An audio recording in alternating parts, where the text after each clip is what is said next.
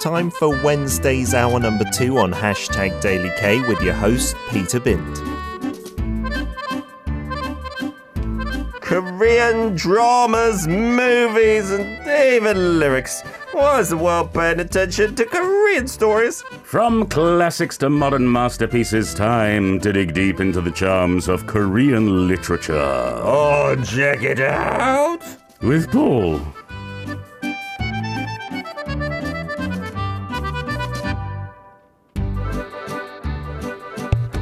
It's a Wednesday, Paul's in the studio, he's flinging his pen about, he's hitting the microphone. It's an average jump day. How are you doing, Paul? Oh my goodness. You look terrible. I don't feel great today, I will say that. I don't know. I usually try and make the effort to boost some energy into the microphone, but not today. I'm sorry, guys.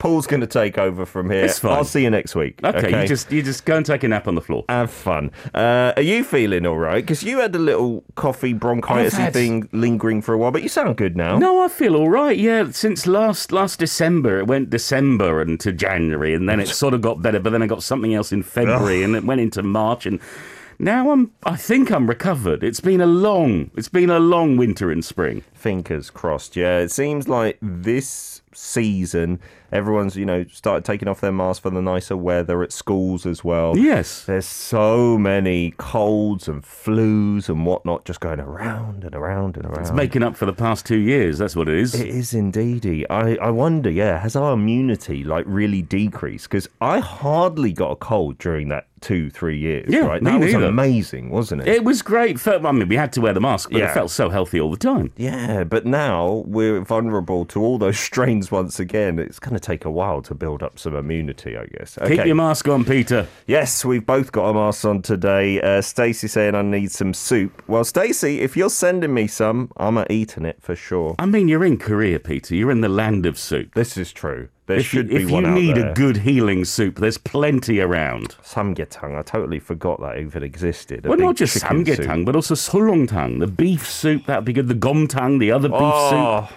I had some galbi-tang yesterday. That was good as well. That's very good for you as well. Or just some kimchi jjigae. There we go. All right, Paul's cooking. Yep. No, I'm reading a book. Okay. Well, today's book, I've talked about it, I previewed it. It's a short story. Maybe some of you have read it already. Let us know. As I said, it's online for free. You can find it fairly easily. It's called Low Pressure Front. Chogi Up. It's by Cho Myung-hee. It's translated by Sora Kim Russell, and it's a classic short story. It's a very short, very sharp tale of a man who's struggling to make a living and also look after his family. And that happens to be a task that at least seems impossible for him back in Korea in the 1920s. There's a literal translation as well of the Korean title, right? Low Pressure Front. Yeah, but there's reasons for that. Oh, okay. We're going to get to those. Maybe. As usual, you haven't read the script, so you've got no idea. Sora Kim Russell, we haven't talked about her for ages, I feel, and many of our listeners really perked up at hearing her name. It's been a few weeks. Look, we can't feature her every week. Why not? Because there's others. There's Sojay and there's Anton Her and there's Bruce and Ji-chan Filton and there's Brother Anthony. We've got lots of great translators. I was thinking of changing the name to Check Sora Out instead of... I don't know whether I'd be able to complete the season if we did that, because we've done a lot of her translations, and once we run out, what are we going to do? It does take time, doesn't it? Okay, so the author, have we done Cho Myung-hee? No, it's our first time. Okay. And it's good that we get to feature him. His pen name was Posok. He was born in Jincheon in North Chungcheong province in 1894. His father was a scholar, a literary fellow, but his family were poor, so they didn't have a great start. He went to university in Japan. He studied philosophy there, came back to Korea, and got arrested in 1919 because he was participating in the March First movement. Well done. Yeah, so he was one of those young men and women who were getting out on the street and sort of trying to get the word out. He made his literary debut a few years later in 1925. He wrote a number of short stories, he wrote poems, he wrote plays as well. And in 1928, he went into exile in Siberia. Because if you're against the Japanese government at that time, it was a dangerous place to be. Wow. However, 9 years later, in 1937, he was arrested by the Soviet military police. They suspected him of being a Japanese spy. No! And sadly, he was executed a year later. Goodness gracious. Was that true? No, in 1956, the USSR, they revoked the charges and they posthumously exonerated him. So it's these awful. were false charges, and yet he was killed for them. Wrongly accused. Goodness gracious. What an interesting story for the author. The translator we have featured many times. She was on our show in the studio. We're lucky enough to meet Sora Kim Russell. Yeah, we are. And I have to say, if you just search for her name, Sora Kim Russell Translator, you can get to her website. You can see a whole list of the books that she has translated, as well as the short stories. She is excellent. Her translations are always worth reading. And we featured so many of on the show, and I hope we feature many, many more. Fingers crossed. Okay, so short story. We're going to pick it up towards the beginning. Just towards the beginning. I've missed out the first part because it's got some rude language in. Okay, here, let's take it away.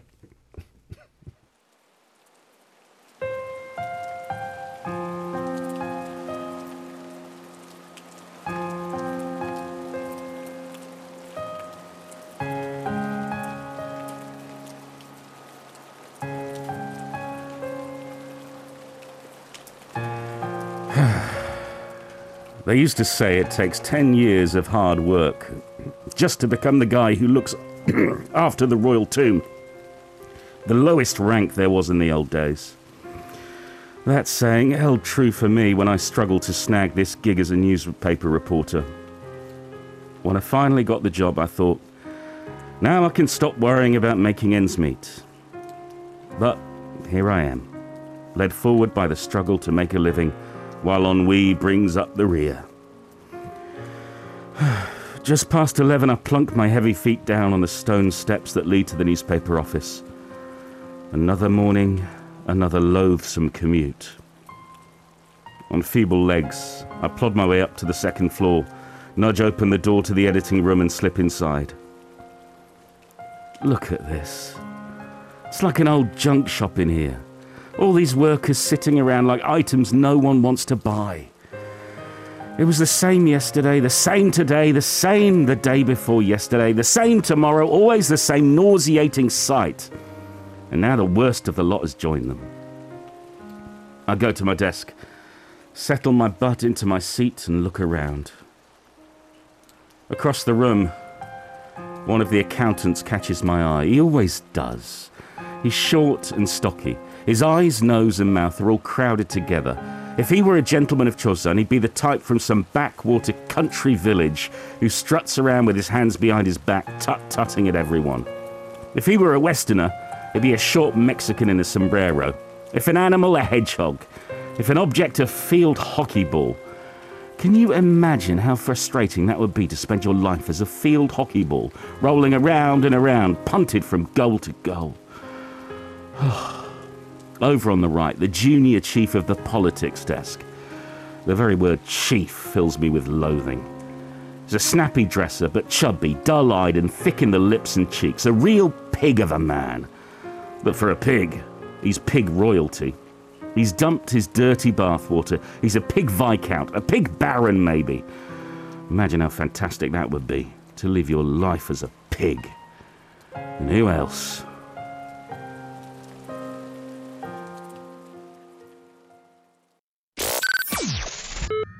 Welcome to Arirang Radio.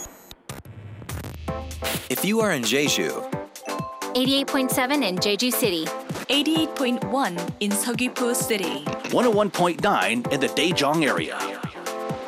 Arirang Radio.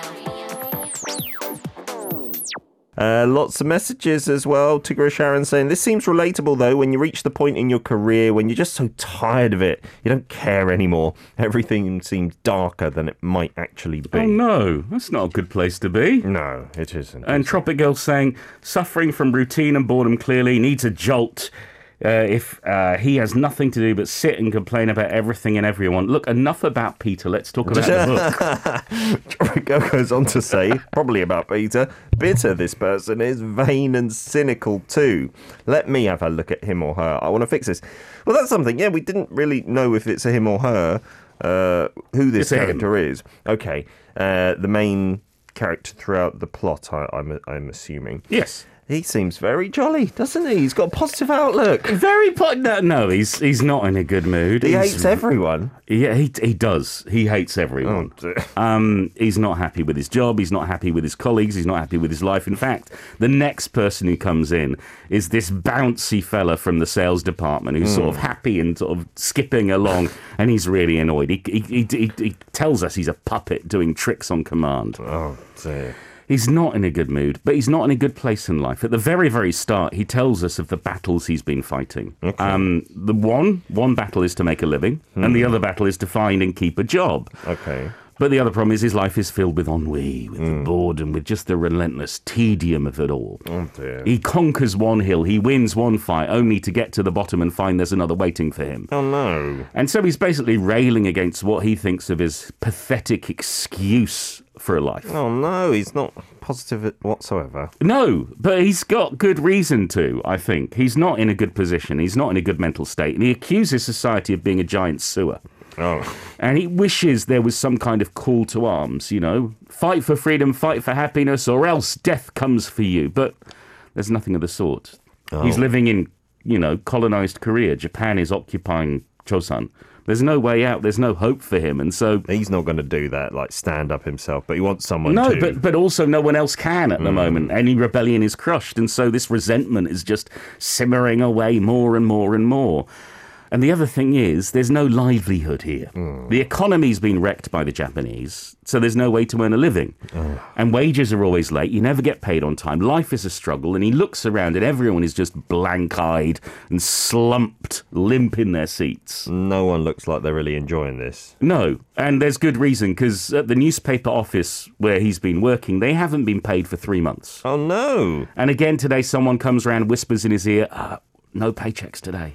It seems like that would be a good job, right? A newspaper reporter. Well, no, not in 2023. Okay. but 100 years ago, the problem is there's no money to spare. And so they're doing their jobs, but they're getting nothing for it. And then he thinks of his family. And then he thinks about to the rather unpleasant morning he had. Okay, and we're going to hear about that. Jolly time. Here we go.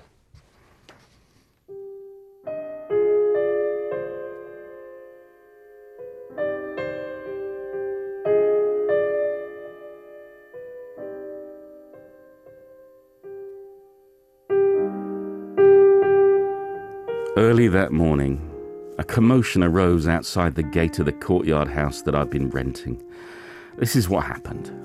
Another family's belongings were being moved, unannounced, into our clearly already overcrowded rooms. "What's this doing here?" I said. "You can't move into a full house. No, I won't let you." I stood in the gate to block them from bringing in more of their belongings. "The landlady told us to move in. What right do you have to raise your voice at us? You're just a tenant." "Raise my voice? It doesn't matter whether I'm just a tenant or not. As long as I live here, I won't stand for this." "We'll see about that," the new tenant said and ran off. After a while, our old witch of a landlady came huffing with anger and started screaming at me. "You're 4 months behind in rent, and you have the nerve to block the new tenants? You should be ashamed of yourself. You're a thief." "Listen, lady, even if you take stock of what's going on and speak to me calmly, I'm still going to get my way. You think you can get what you want by yelling?" "What? Get your way? If that's not the attitude of a thief, then I don't know what is." Our last words came out long and shrill, like the tail end of a steam whistle, as she shrieked and moved to hit me. I wanted to kick her over and over until she was dead, but the idiot in me swallowed his anger beneath his mask of a so-called refined and cultured man and said, "Listen, you do what you want, and I'll do what I want." With that, I shut the gate, went back to my room and lay down. I heard the gate burst open again. My wife had been standing next to the gate, was still arguing with the landlady.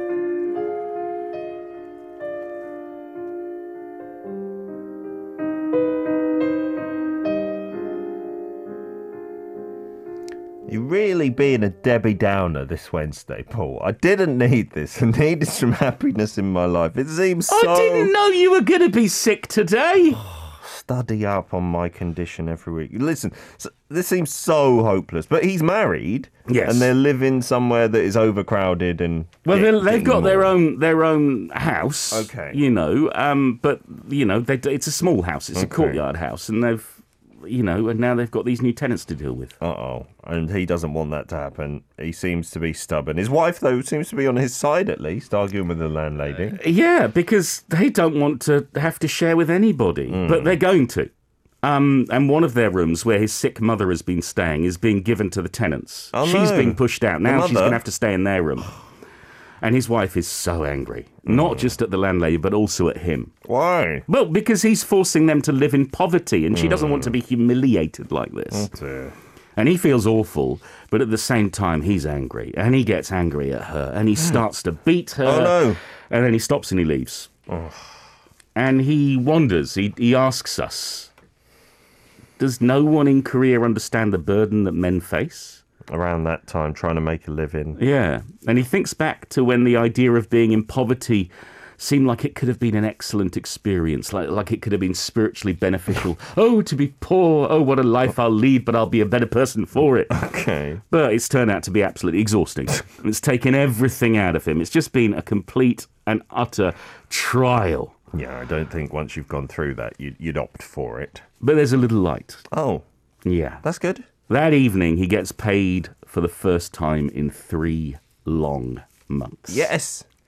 It's 31, which is less than a quarter of the back pay he's owed, but it's 31, and he wants to rip up the notes in front of his boss. He wants to make a stand, but he takes them. Oh, all this, just grinning and bearing. I feel it's going to add up and explode somehow. And so the first thought is, well, I've got the money now. I've got the 31. Maybe we can find a new place to rent. Oh. Maybe I could buy food. Maybe I could buy some firewood. That's good. But maybe, what is the point of all this? Why would I even bother doing that? Because we'll soon be in poverty once again. So what does he decide to do? Decides to go drinking instead. Spend it all on himself. That is the solution that many a man has turned to, haven't they? I don't think it's a long-term one. All right. Is this the solution you're turning to tonight, Peter? It feels like you're as dark as this story. You don't know what I've got in this tumbler, mate. It's tea, Peter, it's tea. Your daily dose of Korea. Right now. Listen up. Arirang Radio.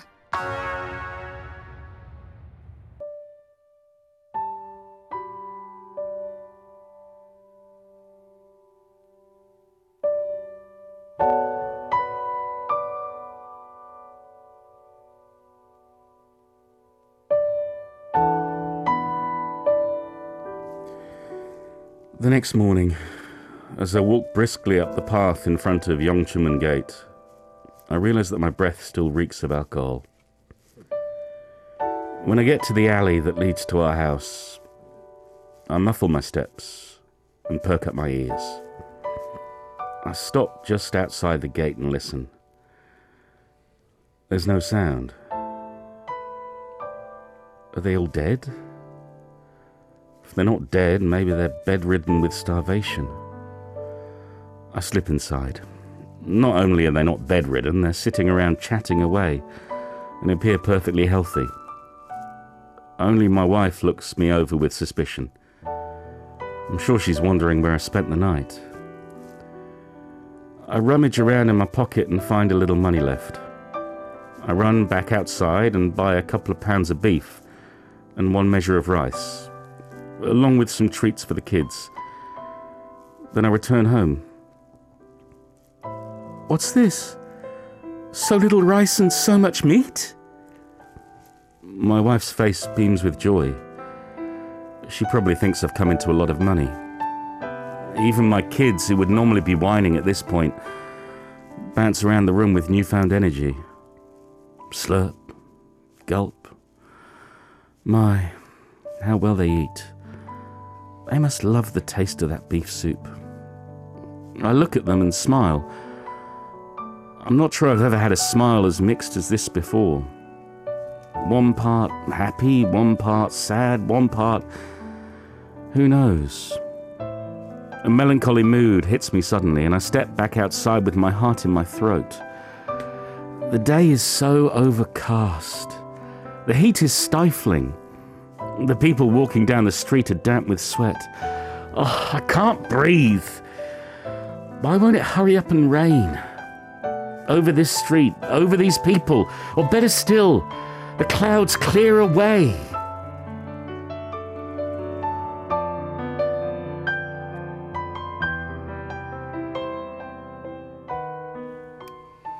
Oh, is that like the direct link to the title then? It is the low pressure front. It's coming in, but there's no change. Oh, he seemed like kind of getting a bit more positive, and his wife wasn't too cross for him spending the night outside with the meat and everything, and then it was just back to negativity and normality, maybe. Yeah, a little highlight in a life filled with ennui.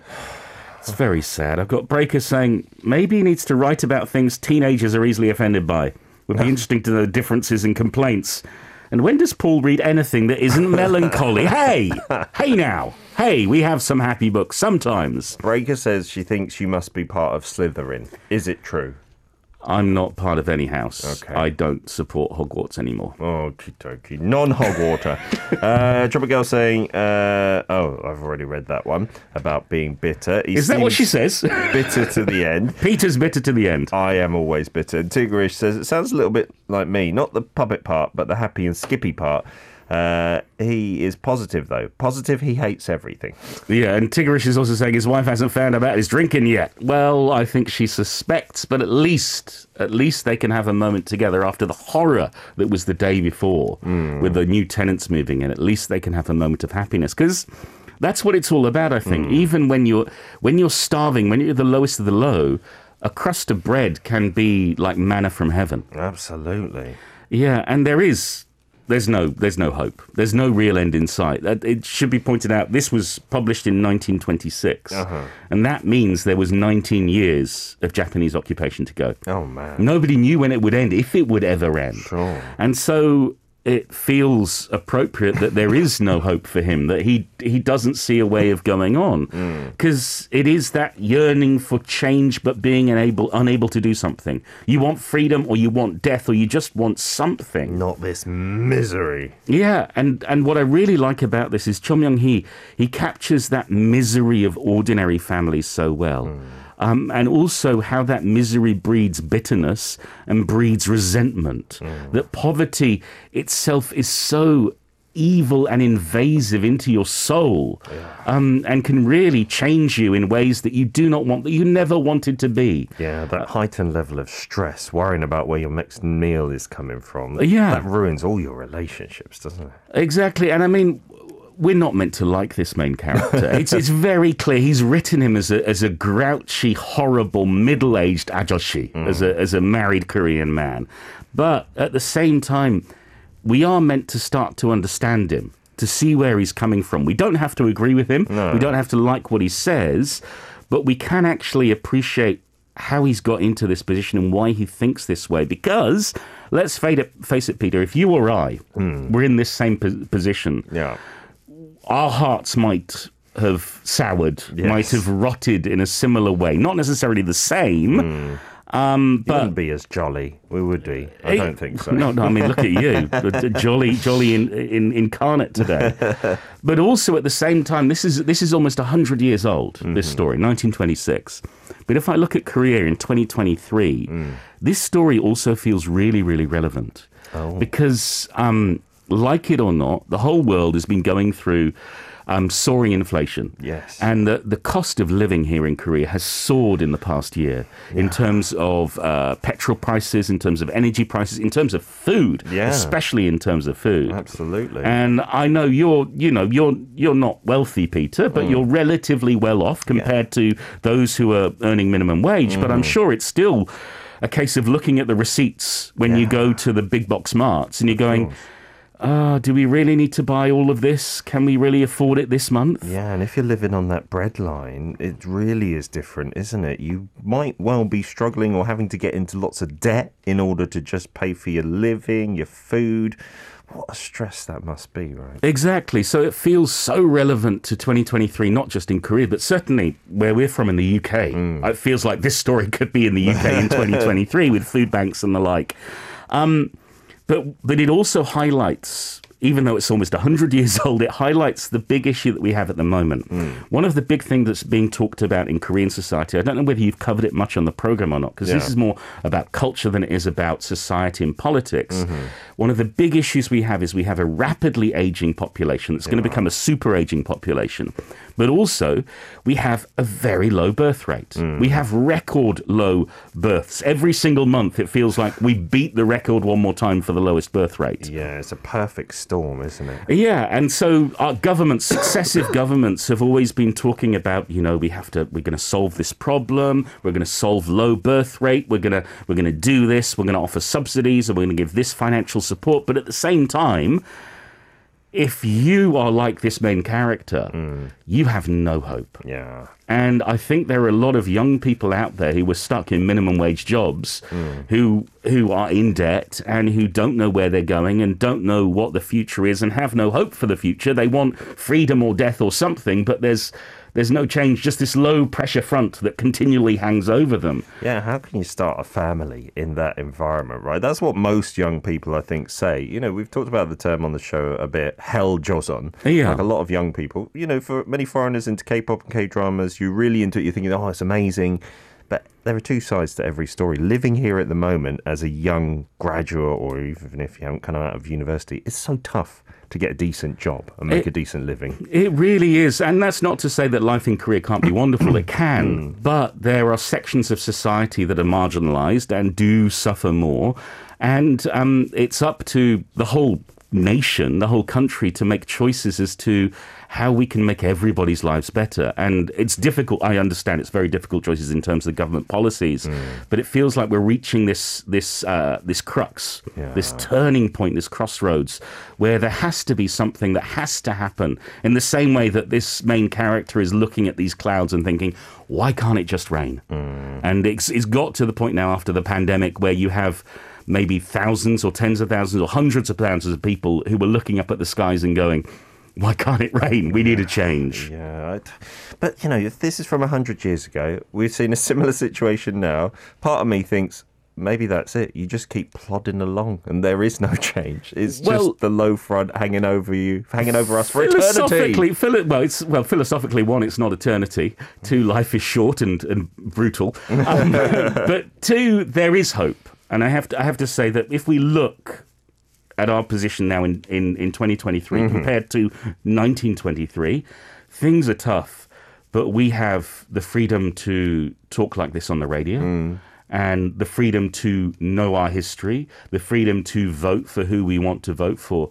Things are much better. Things may seem bad, but my goodness, the people of Chosun back in 1923 or 1926, they had the hardest of times. Yeah, that's a good perspective, isn't it? It's always good to compare yourself to a situation that was much worse off, right? It can make you feel a whole lot better. And yeah, you're right. Things are not great in 2023, but it could be worse. It could be worse, but here's hoping for rain, here's hoping for a change, and here's hoping for freedom rather than death. Fantastic. I definitely agree. I would prefer freedom any day. Paul, as ever, thank you so much for your beautiful readings. Thank you, as always, to the Literature Translation Institute of Korea for their help with copyright permission for the broadcast. Thanks to Cho Myung-hee for his story, and thanks to Sora Kim Russell for her excellent translation. Next week's book is I Went to See My Father by Shin Kyung-suk, translated by Anton Her, only published a couple of weeks